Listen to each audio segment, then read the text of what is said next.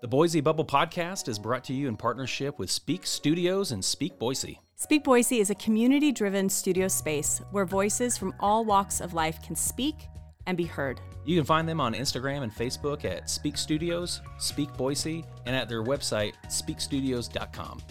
Speak Studios. Speak and be heard. The Boise Bubble Podcast is sponsored by Volkswagen of Boise. We recently had the opportunity to head up to the McCall area in the brand new Atlas Crossport. Shane has been seriously crushing pretty hard on this car, and we wanted to take it up to see what it was all about. You guys, we knew the Atlas was a beauty, but it performed impeccably in the snow, and we definitely hit some serious rough Idaho roads. Not only that, our family of 5 fit so comfortably, along with all of the massive gear that we brought up for our winter fun. If you're looking for a great experience buying a car in the Boise area, we cannot recommend Volkswagen of Boise enough. From the Atlas to the Jetta, Volkswagen of Boise has been providing some of the best service in the Treasure Valley since 2009. We've worked with them several times, and we're always amazed at their friendly and no-pressure way of doing business. Super excited to have Volkswagen of Boise sponsoring the Boise Bubble Podcast. This is the Boise Bubble Podcast, where we talk all things Treasure Valley. We're your hosts, Shane and Natalie Plummer. Welcome back to the conversation. Welcome back, everybody, to the podcast. Natalie, good morning. Good morning. It's a beautiful day outside. When I was driving here from Meridian, I love the foothills. I especially love the foothills in the snow. How about you? Do you guys love the foothills in the snow? Yes. This time of year, it's so beautiful. Winter in Idaho is maybe my favorite season. Really? Mm-hmm. Winter for me and our guest today is a little bit trying, I think. It's like, Yes, it is. When can we get back out? Anywho, let's set the context for the conversation today. We wanted to talk about common ground. One of the main reasons that we hear people coming to Idaho is a love of the outdoors and access to it. So the purpose for the conversation today is to talk about what makes them so special, why we love them, talk about how to enjoy them responsibly, and maybe give some tips as to how newcomers might be able to enjoy them more effectively out of the gate. How's that sound? Sounds like a plan. Thank you. I wanted to introduce our guest today. Welcome, Tyler Sisson. Yeah, thank you. Excited to be here. Dude, Nervous. I'm so excited to have you. This conversation is play for me. It's not at all work, because we're talking about something that we love and that we honestly, this is what we talk about most days, or at least start the day off talking about. No, that's not true. We work. We never talk about fun stuff. Jeez. Well, I thought about giving you an introduction, but I thought that it would be maybe more authentic to talk about how we became friends. So Tyler and I know each other from work. We work together in the same group, but how would you describe how we found common ground? Well, the beard. I mean, you have just an awesome beard. Man, I was about to compliment you on your beard. No, are we going down? Great beard, brother. We better stop. This will get carried away. They do. You know what? I'm going to post a picture on our Instagram page, the Boise Bubble, so you guys can see what they're talking about. They do have phenomenal beards. Idaho has a beard culture, and we need to do a whole podcast on that. But you guys do have some legit beards. We interview together often. And when we both walk in, I can't tell you how many times we've heard the comment of like people looking at us and the two beards. And what are some of the comments? The bearded brothers. Do you have to have a beard to work here? Yeah, it gets a little strange sometimes. Although we had a lady that gave you weren't in there whenever we talked to an individual this week, but she really gave me good props on my beard. I felt great about it. She said that she saw it on LinkedIn. Oh, yeah?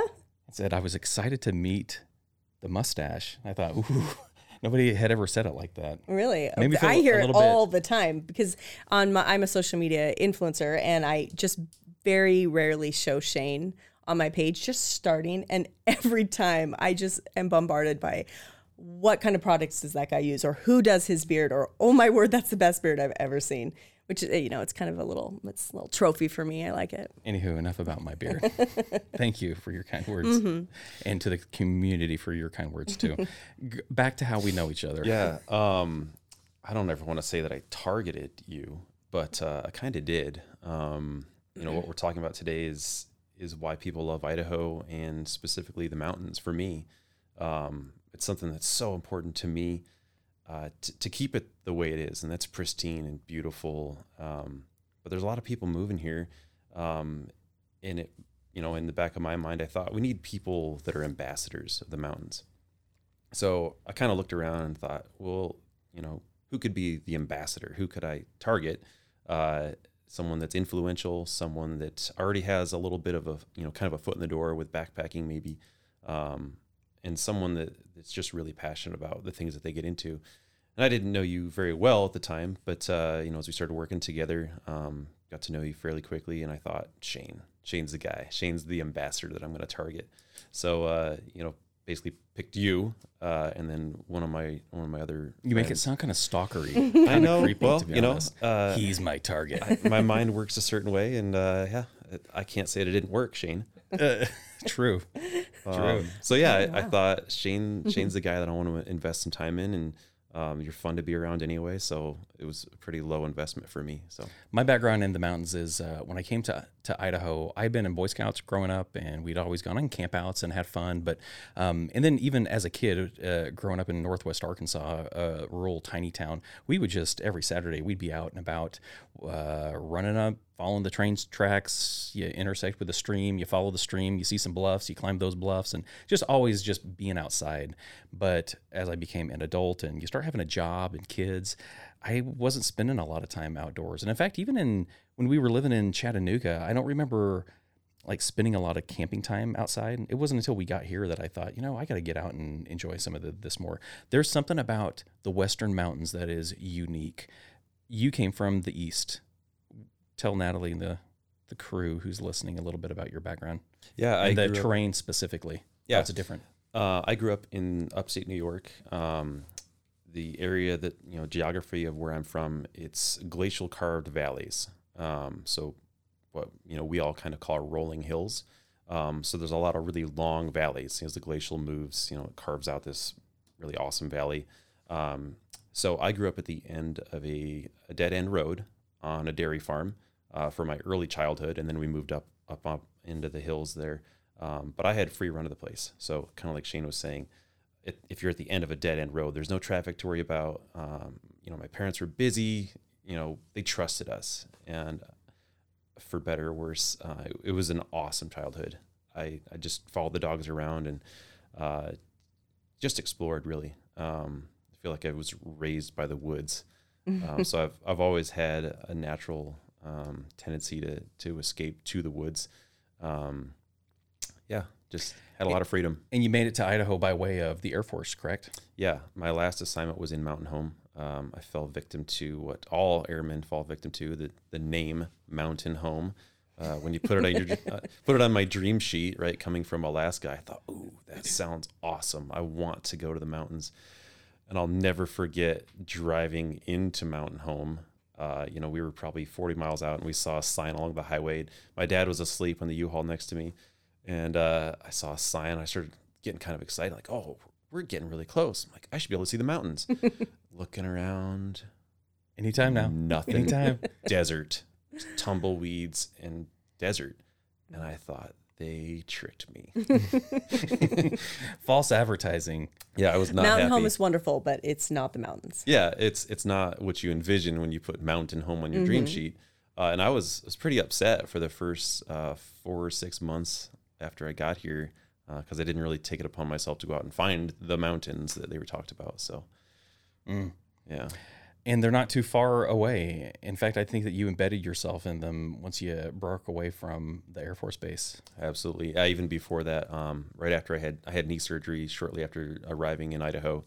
And that was my first real physical therapy, was actually going up in the Danskins and just climbing around with a cane. And I fell in love with it, and I've never left, never will. It's awesome.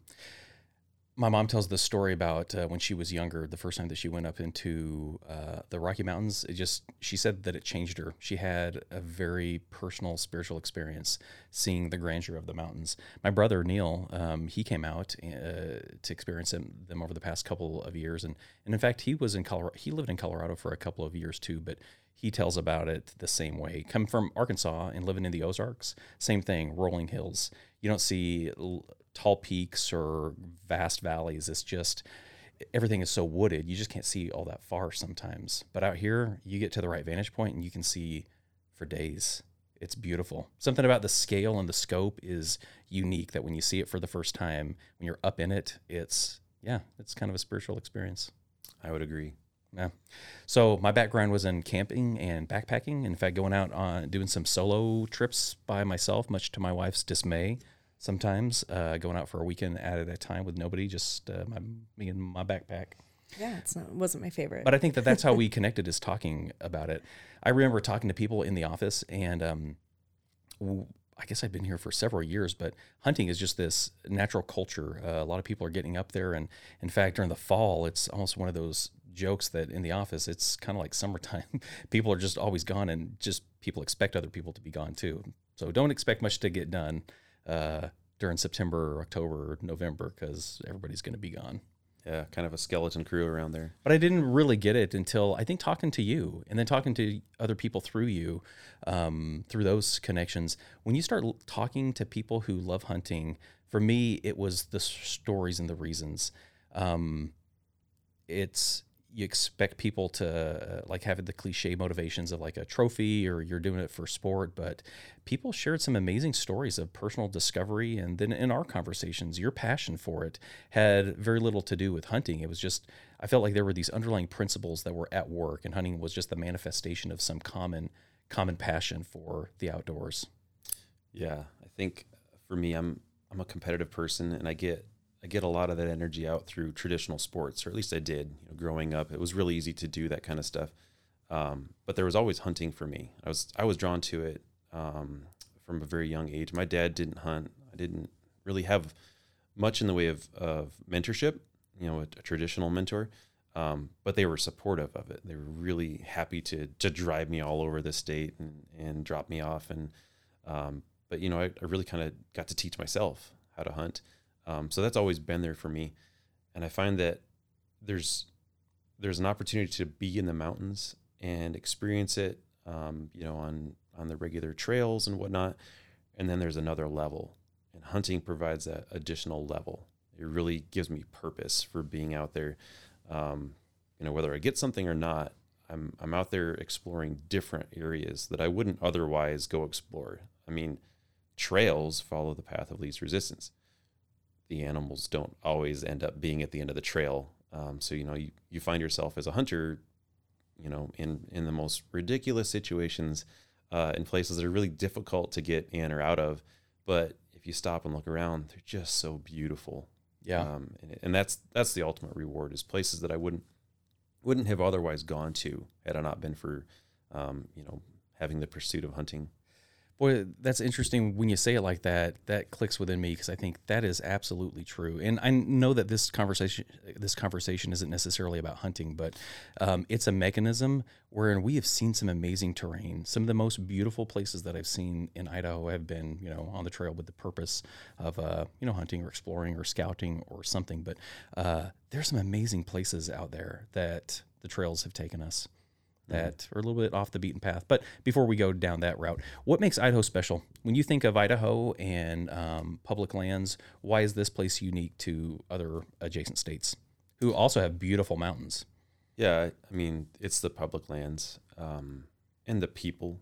We talk about it at work all the time. Just the people here in Idaho, they're just special. The people that are moving here, they're moving here for the right reasons. I mean, you guys talked about it on your last podcast.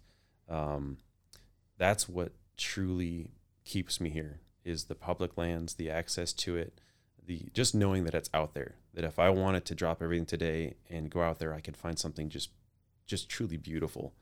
And the people that I run into out there, for the most part, they're awesome people. They're people that I'd want to spend time with and share those mountains with.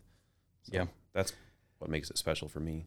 Let's talk a little bit about geography in some of these areas so that people can, if they wanted to look at a map, they can understand. We spend a lot of time in, talking in terms of game units, game management units. Unit 39 is where we're at right now. But as far as the mountains, you mentioned the Danskins. Where are the Danskins? Yeah, I'd say as far as regions go, they're in the southwest part of the state. Mm-hmm. Usually we kind of break up the state in three chunks: the southwest, southeast, and then kind of up in the Panhandle area. Mm-hmm.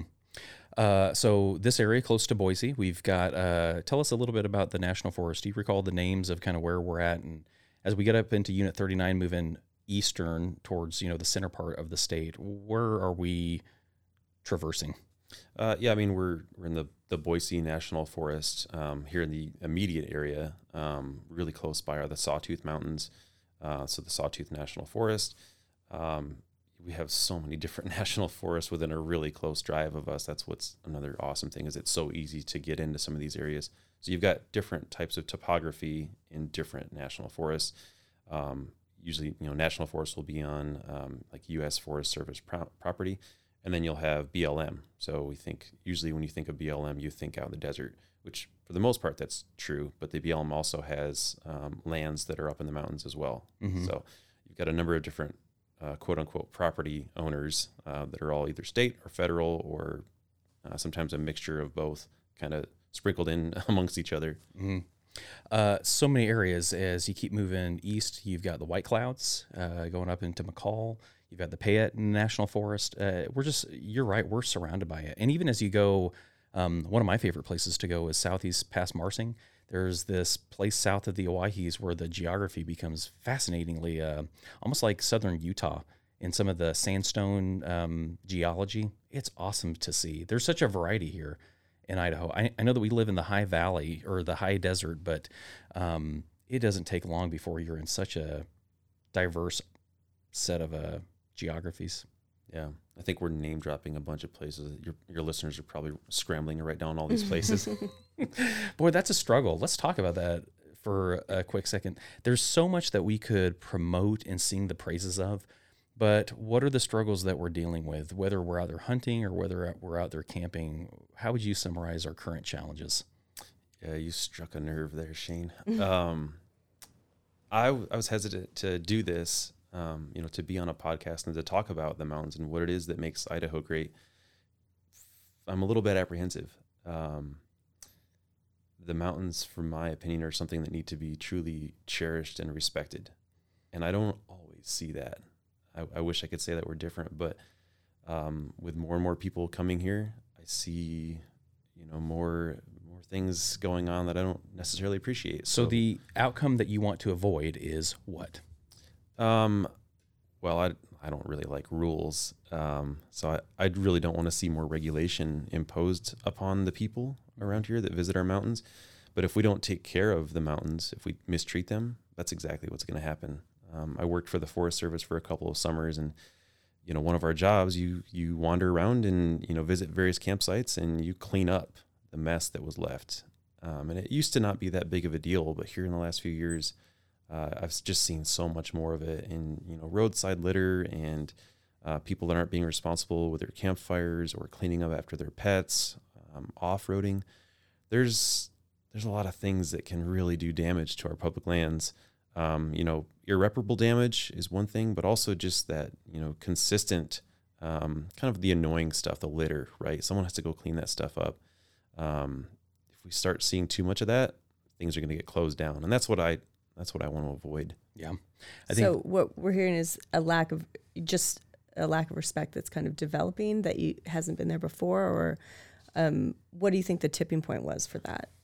Yeah. And I don't know that it's necessarily a lack of respect. Maybe it's a lack of awareness or a lack of knowledge, right? Of people's responsibilities to them. Some folks, that maybe didn't grow up around here or didn't come to appreciate it the way that the rest of us maybe have.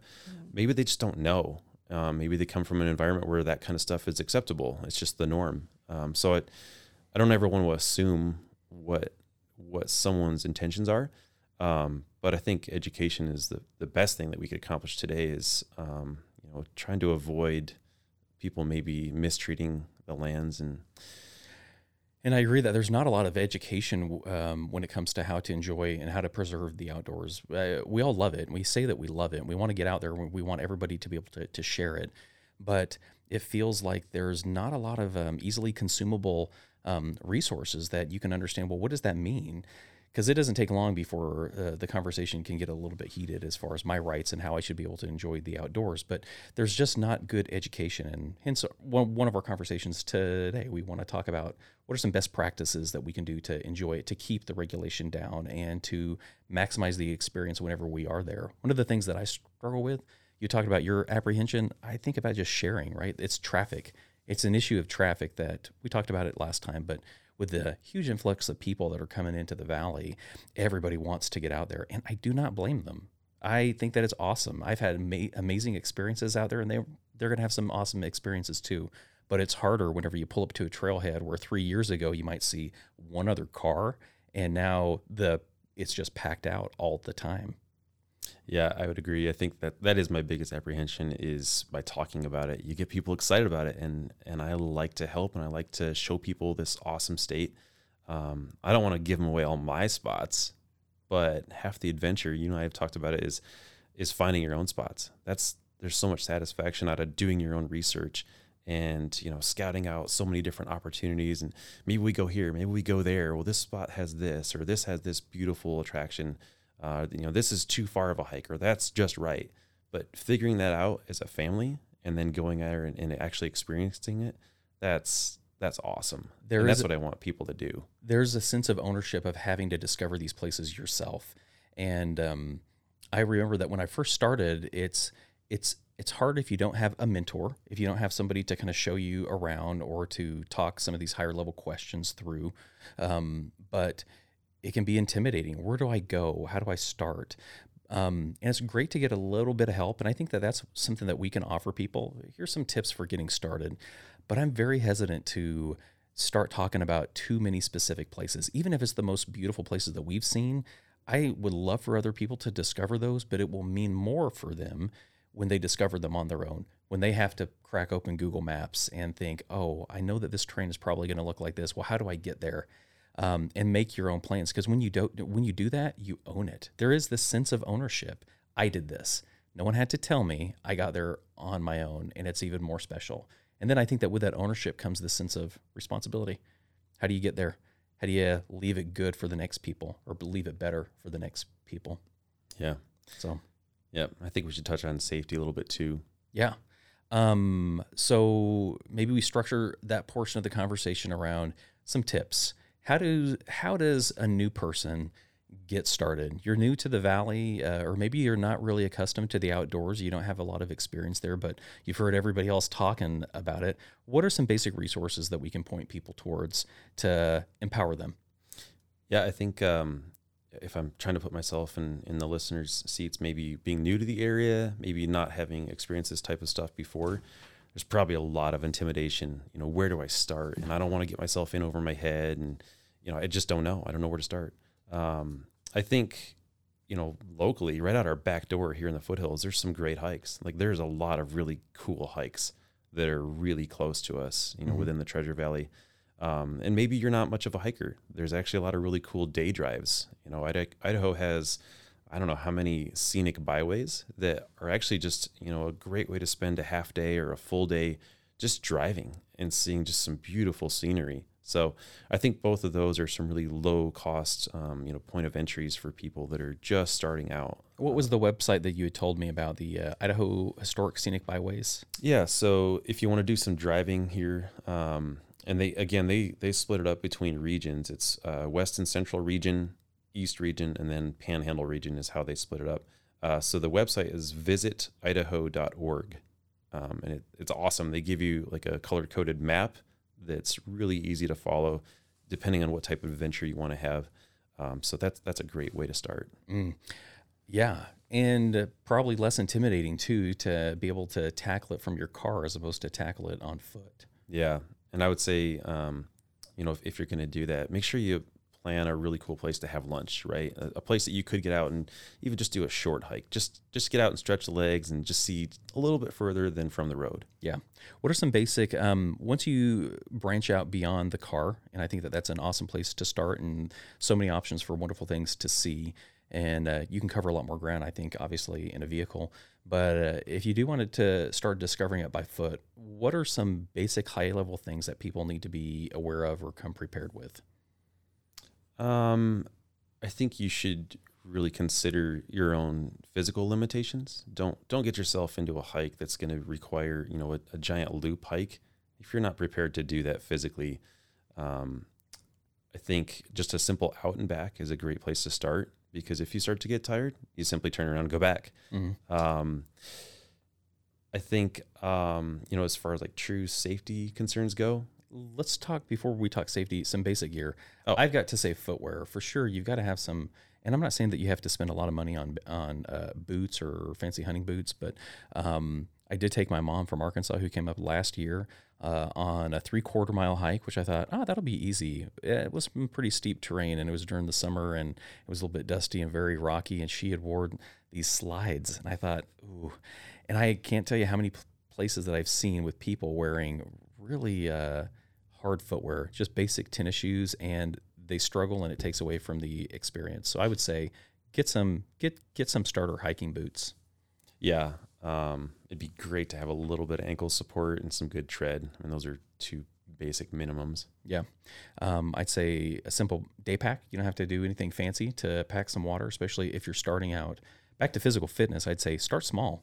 You have to start building up your ability to enjoy some of these wonderful places, because some of the best places, they require a lot of work to get to, and the trails are not they're not meant for the weary. But it's not something that you tackle just right out of the gate either. It's a good idea to kind of pace yourself. So does that website that you were talking about, does that also direct people to particular hikes in the foothills, or how do you guys think you should explore those kind of things? Because like for me, I'm not a big hiker, and you're like, you should go hike in the foothills. I don't even know what that means.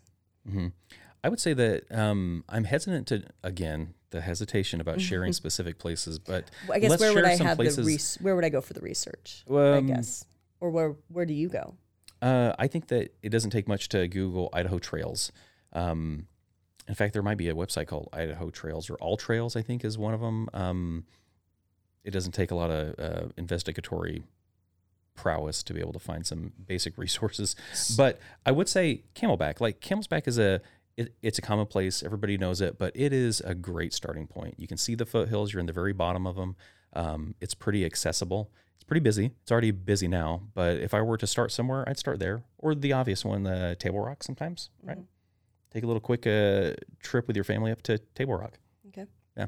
What else sticks out to you for some easy starter spots? Can we back up? Yes. Can we ask a favor of your listeners before we send them to some of these places? I'm a fan of the call to action. Yes. I think it's really important to develop an early mindset of never just simply taking from the mountains. I feel like we should all be owners of the mountains, right? So like your previous podcast, you talked about owning versus renting, right? An owner is never going to litter in their own mountains. So if I could ask the listeners to just please be just incredibly respectful of the mountains and of the experience for others. So that starts with parking. Don't park like a jerk. Please don't double park people in. It might require a little bit more walking. And then just, not littering, keeping control of your dogs. The last thing we need is more leash laws. But if there's a leashed area that you decide to hike in, have your dog on a leash, control them, clean up after them. Stay on the trails. We cannot afford more trail erosion. That's a big deal around here. Could you go into that a little bit more? What does that mean to stay on the trails? Because obviously you guys explore for going into hunting, but we're talking about, established trails. When we stay on, why is it important to stay on the trails when you're out? So it's really truly erosion is my understanding. That's the biggest concern that we have. We don't necessarily get a lot of rain around here, but when we do get rain, the soils can't support a lot of foot traffic in areas that aren't already established. So when we do get rain, it's very steep around here. The rain has to go downhill. It takes the path of least resistance. Well, that's in the trail. If we start creating little miniature trails that branch off from the main trail, now we've got another trough of water to follow that path. So that's the big danger, and that's ultimately what gets areas shut down, is trail erosion caused by people, maybe not necessarily staying on the established path. Yeah. Can I interject just one thing? It's interesting as you talk about that because, we talk about ownership with Idaho, but when I think about our mountains, I feel like while, yes, we have an ownership of living here, that we are invited to enjoy them, that this is something old This is something that is going to, we want to be there for future generations, and that we come as a visitor to them. We come into nature's home. And I think as the generations that we're part of and that are kind of arising, we have an ownership that is almost more taking, that this is for me to use. I will use it in the way I want to, and that can be very destructive.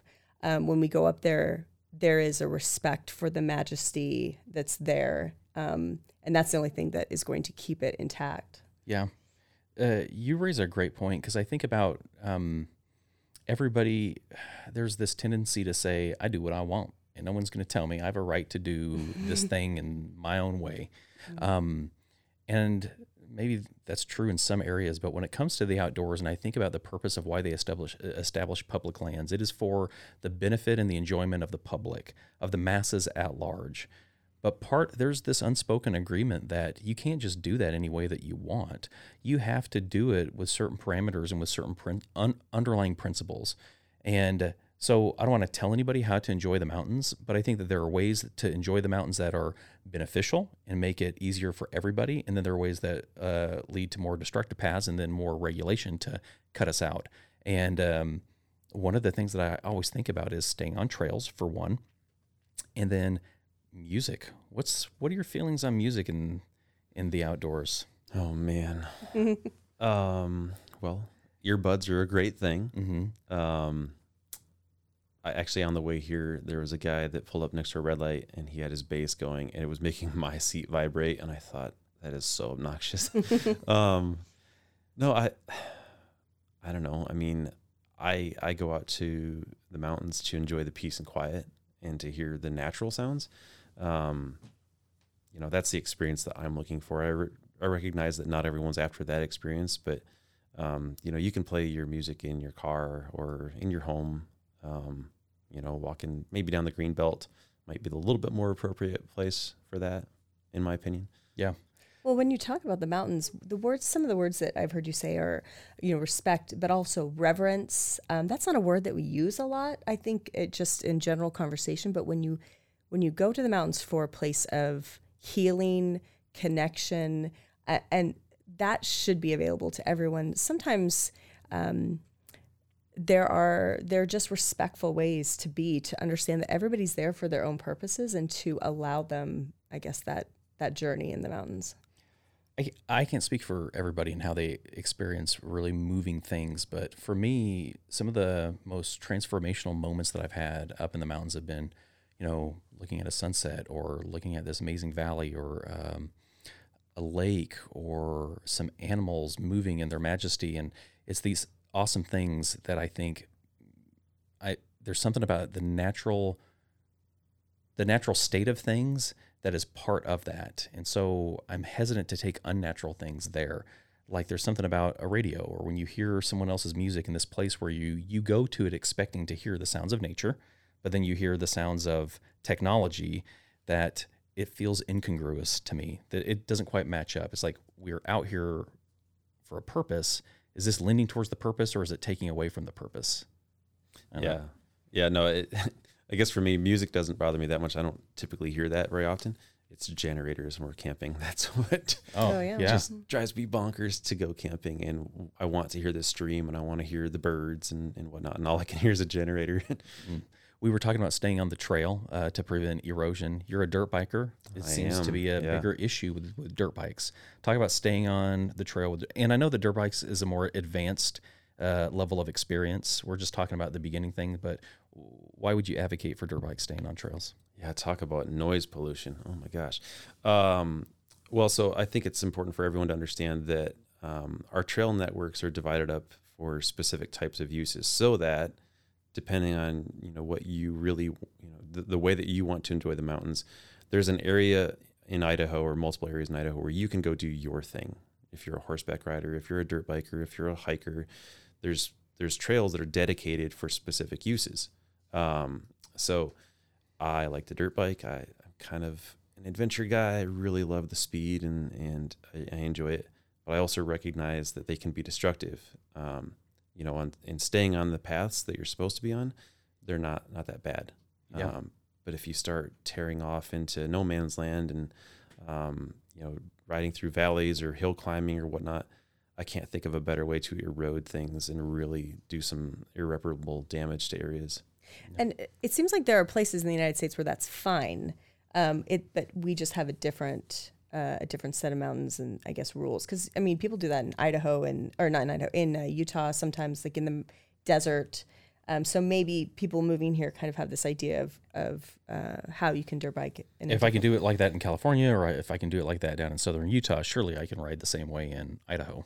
Yeah, and the reality is that the folks that manage our wildlands, they're the experts, right? They're the ones that establish what we can or what we can't do based on the biology. And I think it's important to be respectful of that.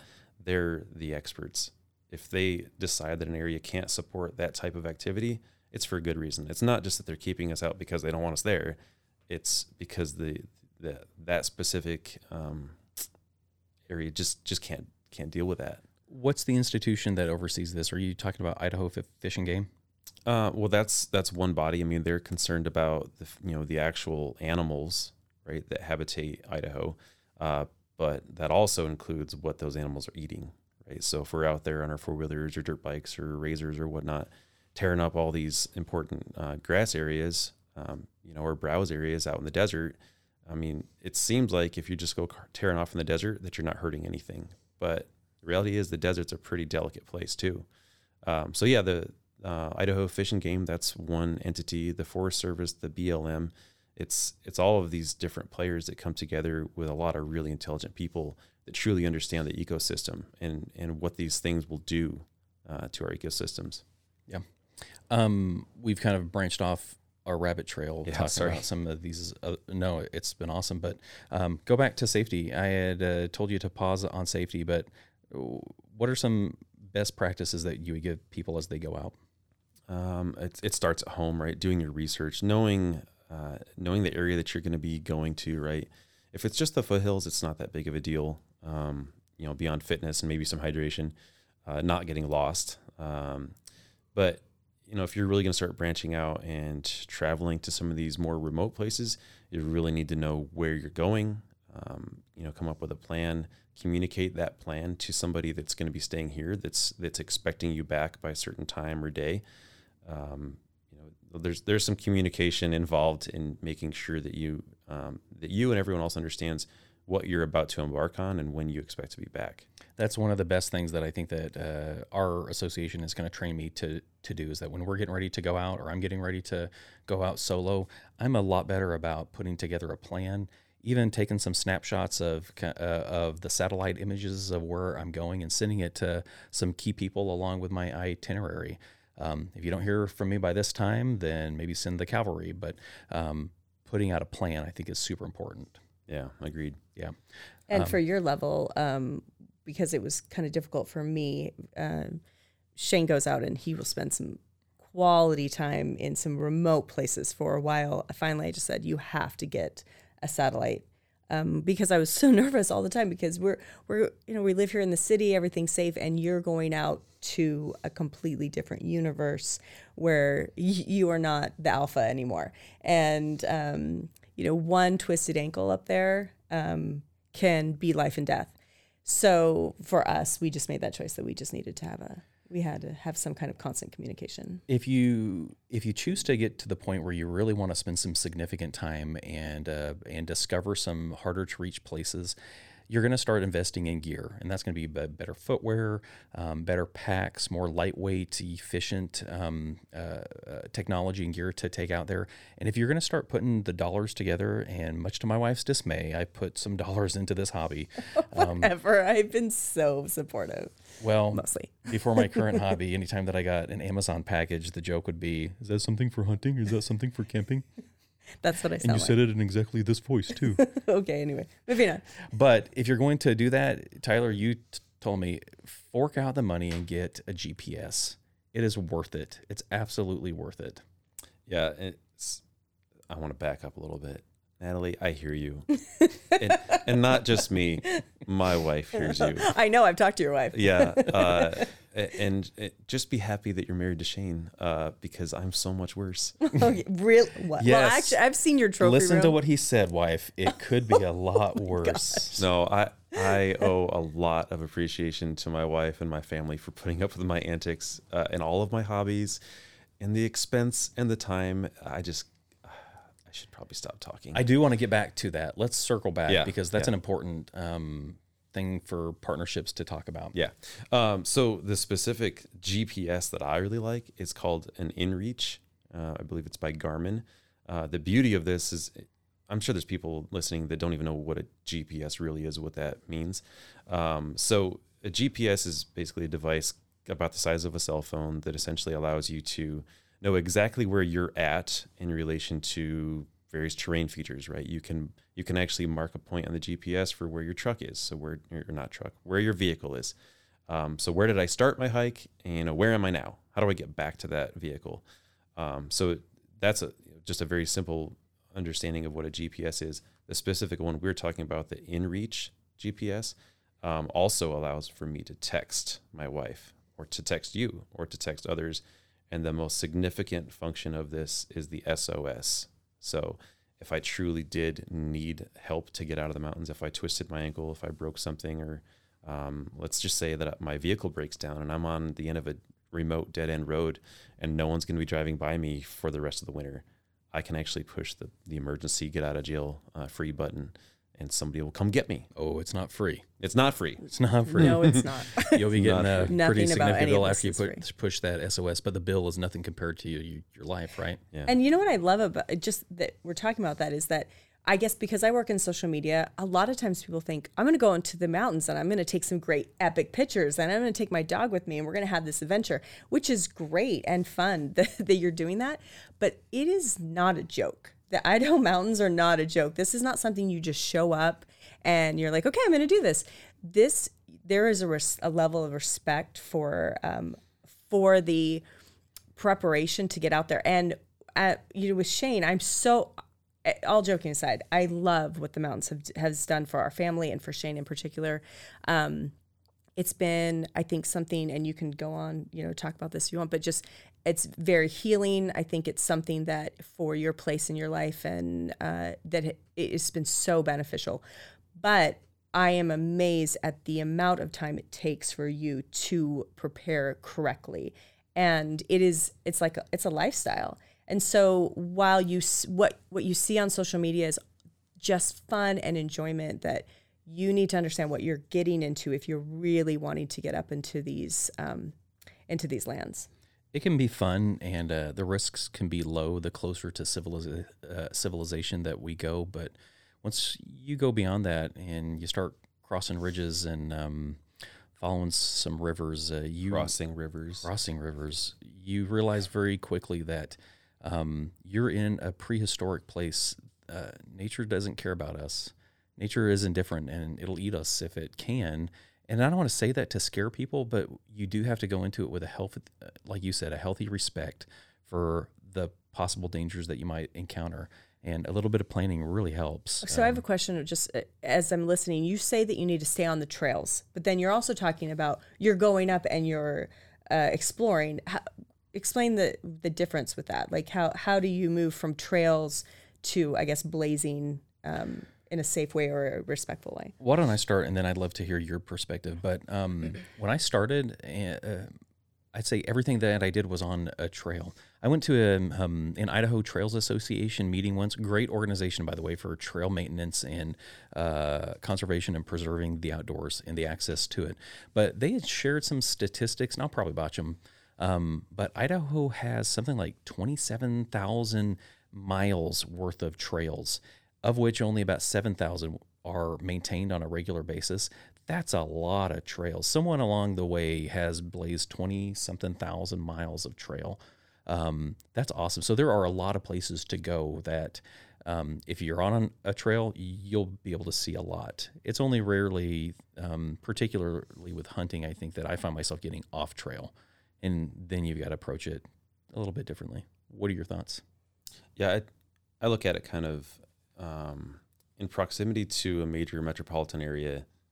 if I'm near Boise, anywhere near Boise, within, an hour drive of Boise, if I'm going to set out on a trail, I probably won't leave the trail.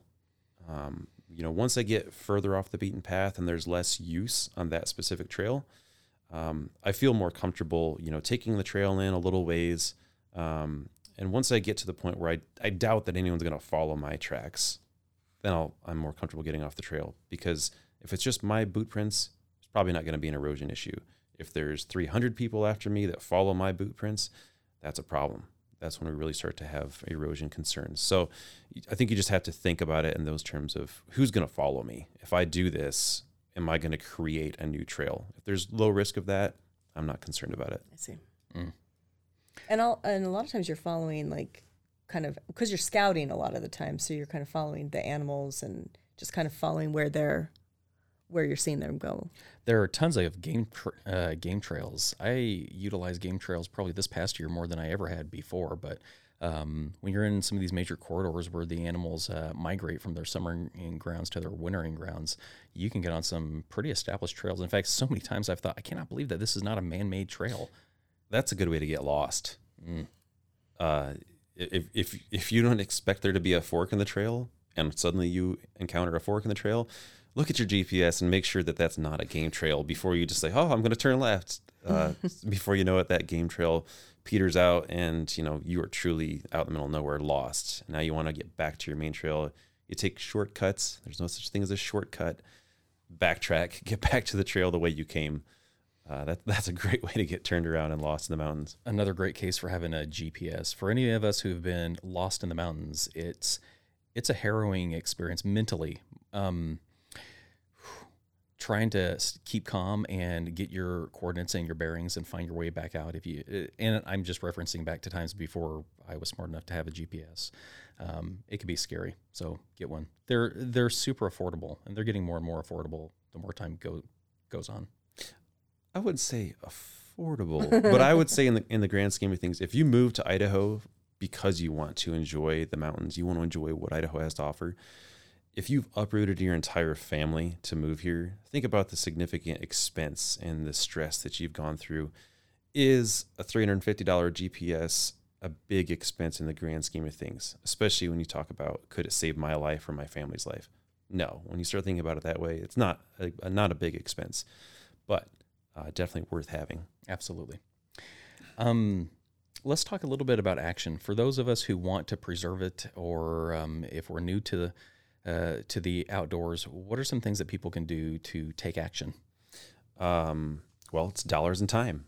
There's so many different organizations that we have here locally that if you contribute dollars to those organizations, you know that the money's coming back to Idaho, right, to maintain these trails of the 27,000 miles of trail or whatever it was. It takes money and it takes time to maintain all those trails.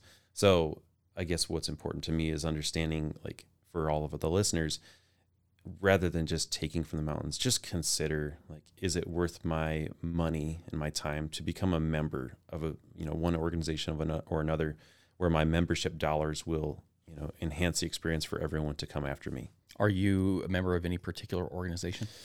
I'm a member of a bunch of different organizations. A lot of mine are more hunting specific. The reality is that hunting dollars are the biggest contributor towards conservation, which includes some trail maintenance. What does that mean, though? Your dollars toward, like, hunting licenses, or what is it that is going back? It's a bunch of different things. So it could be something as simple as camouflage clothing that I buy, right? If it's camouflage, it's probably not for wearing to the mall, right? It's specific to hunting. That type of gear, camouflage clothing, guns, that type of stuff, that's taxed differently. There's an additional tax that I would pay on some of these items that I use specific to hunting and fishing, that goes back to specific conservation funds. Really? That are truly set aside for the purpose of conservation. There's no such thing as a backpacking tax or a backcountry skiing tax or a mountain biking tax. So where do those dollars come from that support Fish and Game or something like that? Mm-hmm. I think that you are too. I'm a member of Backcountry Hunters and Anglers, BHA. Yep, exactly. BHA.org, I think. They're a great organization that really helps with awareness and education and legislation too. They have an awesome newsletter every week that talks about the legal issues, and they've got an Idaho chapter that talks specifically about the issues that are going on in Idaho and how to take action. One of the coolest things from them is that when there's legislation that is about to be voted on in Congress, like when they were trying to pass the Land Water Conservation Fund and make that funding permanent as opposed to like a renewal type thing, they sent me an email that says, hey, we would love it if you would contact your representative or your congressperson and ask them to support this. And in fact, we've made it super easy for you by clicking this button, and it will pre-populate a letter with your name on it, and it'll go directly to them. And I thought, wait, to support this and to contact my representative, I don't have to get on and research who they are. I just click the button that you sent me. Yes. Yeah. Click. Back up a little bit. What's the Land and Water Conservation Fund? Oh, you're asking me. I feel like you could probably describe it better, but it is, I'm going to botch it because I'm not as educated as I should be, but it is one of the best sources of funding to maintain public lands, access to them. But it goes beyond that. It's huge conservation efforts. How do you protect the terrain and the animals that live there? The Land Water Conservation Fund is one of the main sources of revenue to help that. Mm-hmm. I feel like I was super that was great. general, but there's a website for it. Yeah, that talks about it. Google it. Other organizations that people might want to consider, you already mentioned it once, the Idaho Trails Association. What's great about that is it truly goes right back to Idaho. And they're just straight volunteers. There are a bunch of people that volunteer every year, and they go out there and just clear trail, and they organize themselves to go out in groups. And sometimes they'll go out on multi-day trips where they're packing up horses and gear, and they've got somebody cooking for you, and you spend 5-7 days up in the mountains really clearing some trail, like working hard. What's awesome about that is it's a good way to get involved. You're actually contributing towards the trails that we all love. And you kind of get a free guide, right? Like you get someone that truly knows what they're getting into. They'll give you a gear list and make sure that you're going to show up prepared to actually be out there safely and really enjoy the experience. So would you recommend that for someone who's maybe doesn't come from a family that is outdoorsy? They want to get in, they want to, they want to learn. Do you think that's a good opportunity for like families or individuals, or? For sure, for individuals, I think that it would probably be beneficial for families too. But when you're trying to find places to go, people are pretty hush-hush and tight-lipped, but they become very generous when they know that you're involved in a common cause. So something like Idaho Trails or backpacking, backcountry hunters and anglers, or whatever group that it is that you want to be a part of. But when you start participating and actually sacrificing your time to go and clear trail, that's like a currency of trust with other people, that they're all of a sudden become willing to share their spots with you or their stories. And that's a great way to gain access. I hate to make it sound like you're being, service-minded for selfish reasons, but I don't know. I think that that's the way that you gain trust and have people share. Well, I'll take it any way I can get it. For community. I mean, there's something about, and again, this owner mentality. When you put the work in and you're clearing trail, you're not leaving anything behind. But the community behind that kind of service is invaluable, I think. Yeah, and most trails that they are clearing are trails that aren't trafficked very often. So you might see some less known places. Yeah, some really cool places. Yeah. Actually, the Idaho Trails Association website has some really helpful tips and information on there of good places to start out. Initial, get your foot in the water hikes. They have some like board and staff picks, like top 10 places that their staff really wants to hike. Trail tools, backpacking essentials. They have a really good website. Another one, Ridge to Rivers, is a really good one here locally for all the local trail systems that we have right in our backyard here. Awesome. What are some other tools that you and I use fairly often whenever we're scouting places out? The more common ones that people might not think of. Google Earth. Man, I cannot believe how much information is available on Google Earth and how good the quality of some of these images are. If I could be a bird, I'd be a bird, but I can't be a bird, so I have Google Earth. All right. Deep thoughts. We're going to quote that. Google's going to coin that. Another thing that I love is Idaho Fish and Game. They have a great website, especially when you go to their hunt planner. talk about a resource for trails and access. There are several websites out there, but Idaho Fish and Game, they've really put a lot of work into trying to get these resources in an accessible spot. Yeah. Their interactive map center is awesome. Yeah. All right. Where do we talk about next? Let's talk a little bit about time. When you do start finding a passion for something like this, and it's easy to lose yourself in it. I think we mentioned a little bit about time. When you do start spending more time out there, it's led me, and you've hinted that it's led you to some difficult conversations with your spouse. Yeah, I'm a lucky guy. I know what it feels like at my house that I disappear for 3 months a year. Maybe there's some reality to that. I do. I spend a lot of time in the mountains. Yeah. How do you make the case to your spouse? And I ask this because I am always trying to make the case too, but what's the why? Why is it important for you to spend so much time out there, oftentimes away from your family because you're going by yourself or with friends, but you're usually not taking your kids to some of these places? Not yet, because your kids, like my kids, are fairly young. How do you make the case for the why? I don't know that I could give that a really good answer. If someone's looking for help, I can't just give you the golden answer. Like I said, my wife has a lot of patience for my activities and interests. Why is it important to you then? There's no replacement for my time in the mountains. There's just something about feeling so small and in an environment can be so harsh, and it's so beautiful. There's no way for me to recharge the energy that I get from the mountains, from experiencing the weather, and going back to that primitive nature, right? Of you are nothing to nature. Nature doesn't care if you go back home, right? I mean, it can be a truly harsh environment, and there's something about that that's just invigorating to me to think like I really have to take care of myself out here and make good decisions. But what I stand to get from it, the sights and the scenery and the memories that I get, they'll get me through the rest of the year somehow.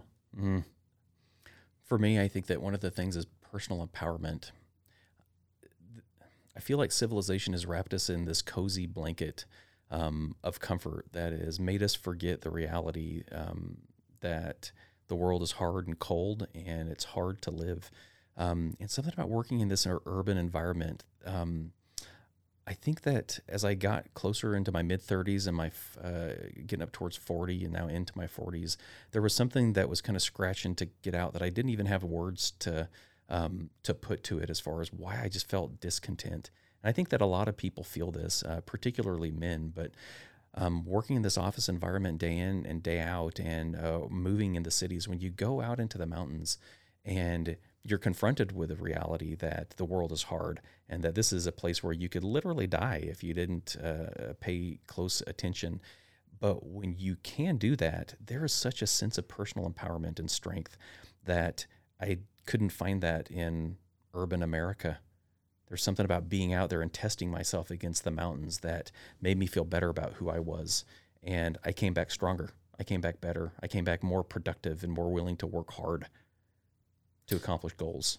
Yeah, I think, living in a civilized society, there's rules we have to follow. I mean, that's for the benefit of everyone else.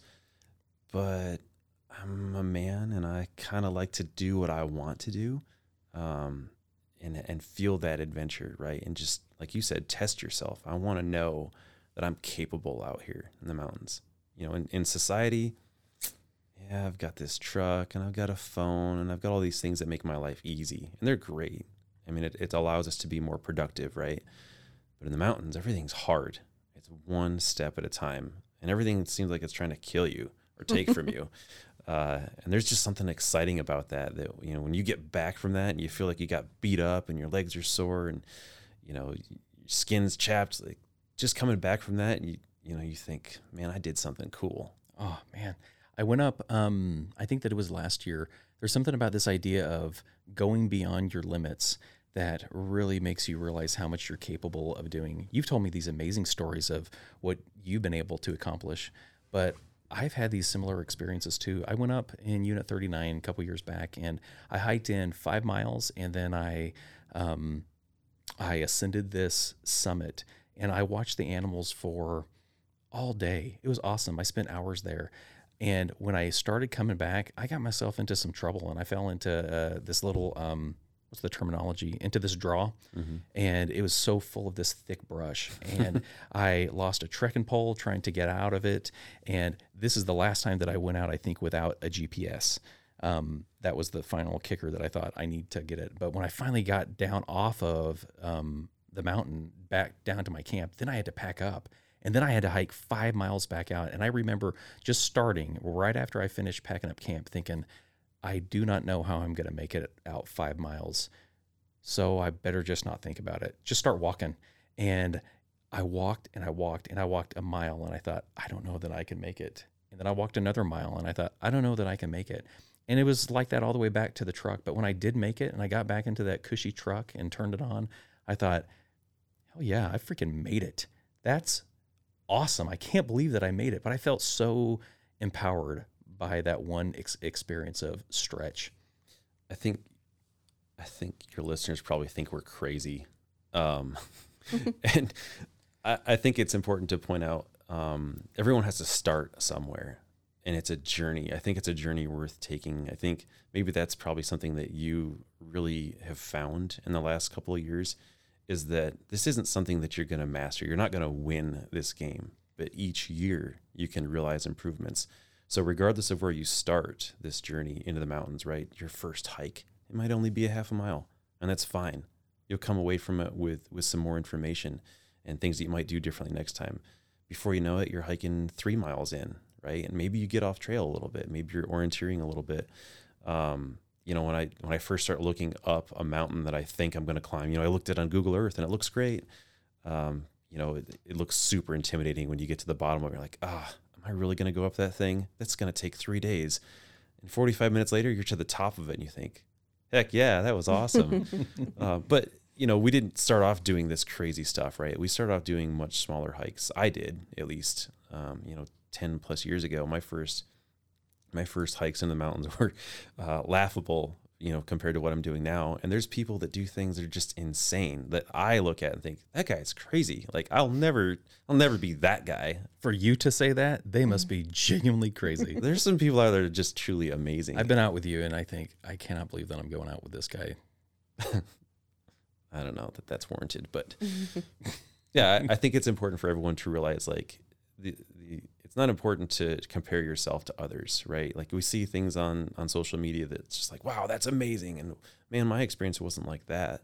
Well, yeah, but your experience was probably still enjoyable, right? And next year, maybe you'll get a little bit closer to that, right? And the year after that, before you know it, like, you're the person getting these awesome experiences, right? You got to have reasonable expectations. Sometimes it's just about quieting your mind. Mm-hmm. Sometimes it's just about to see what the mountains, this sounds a little high level, but to see what the mountains can teach you and how they can change you.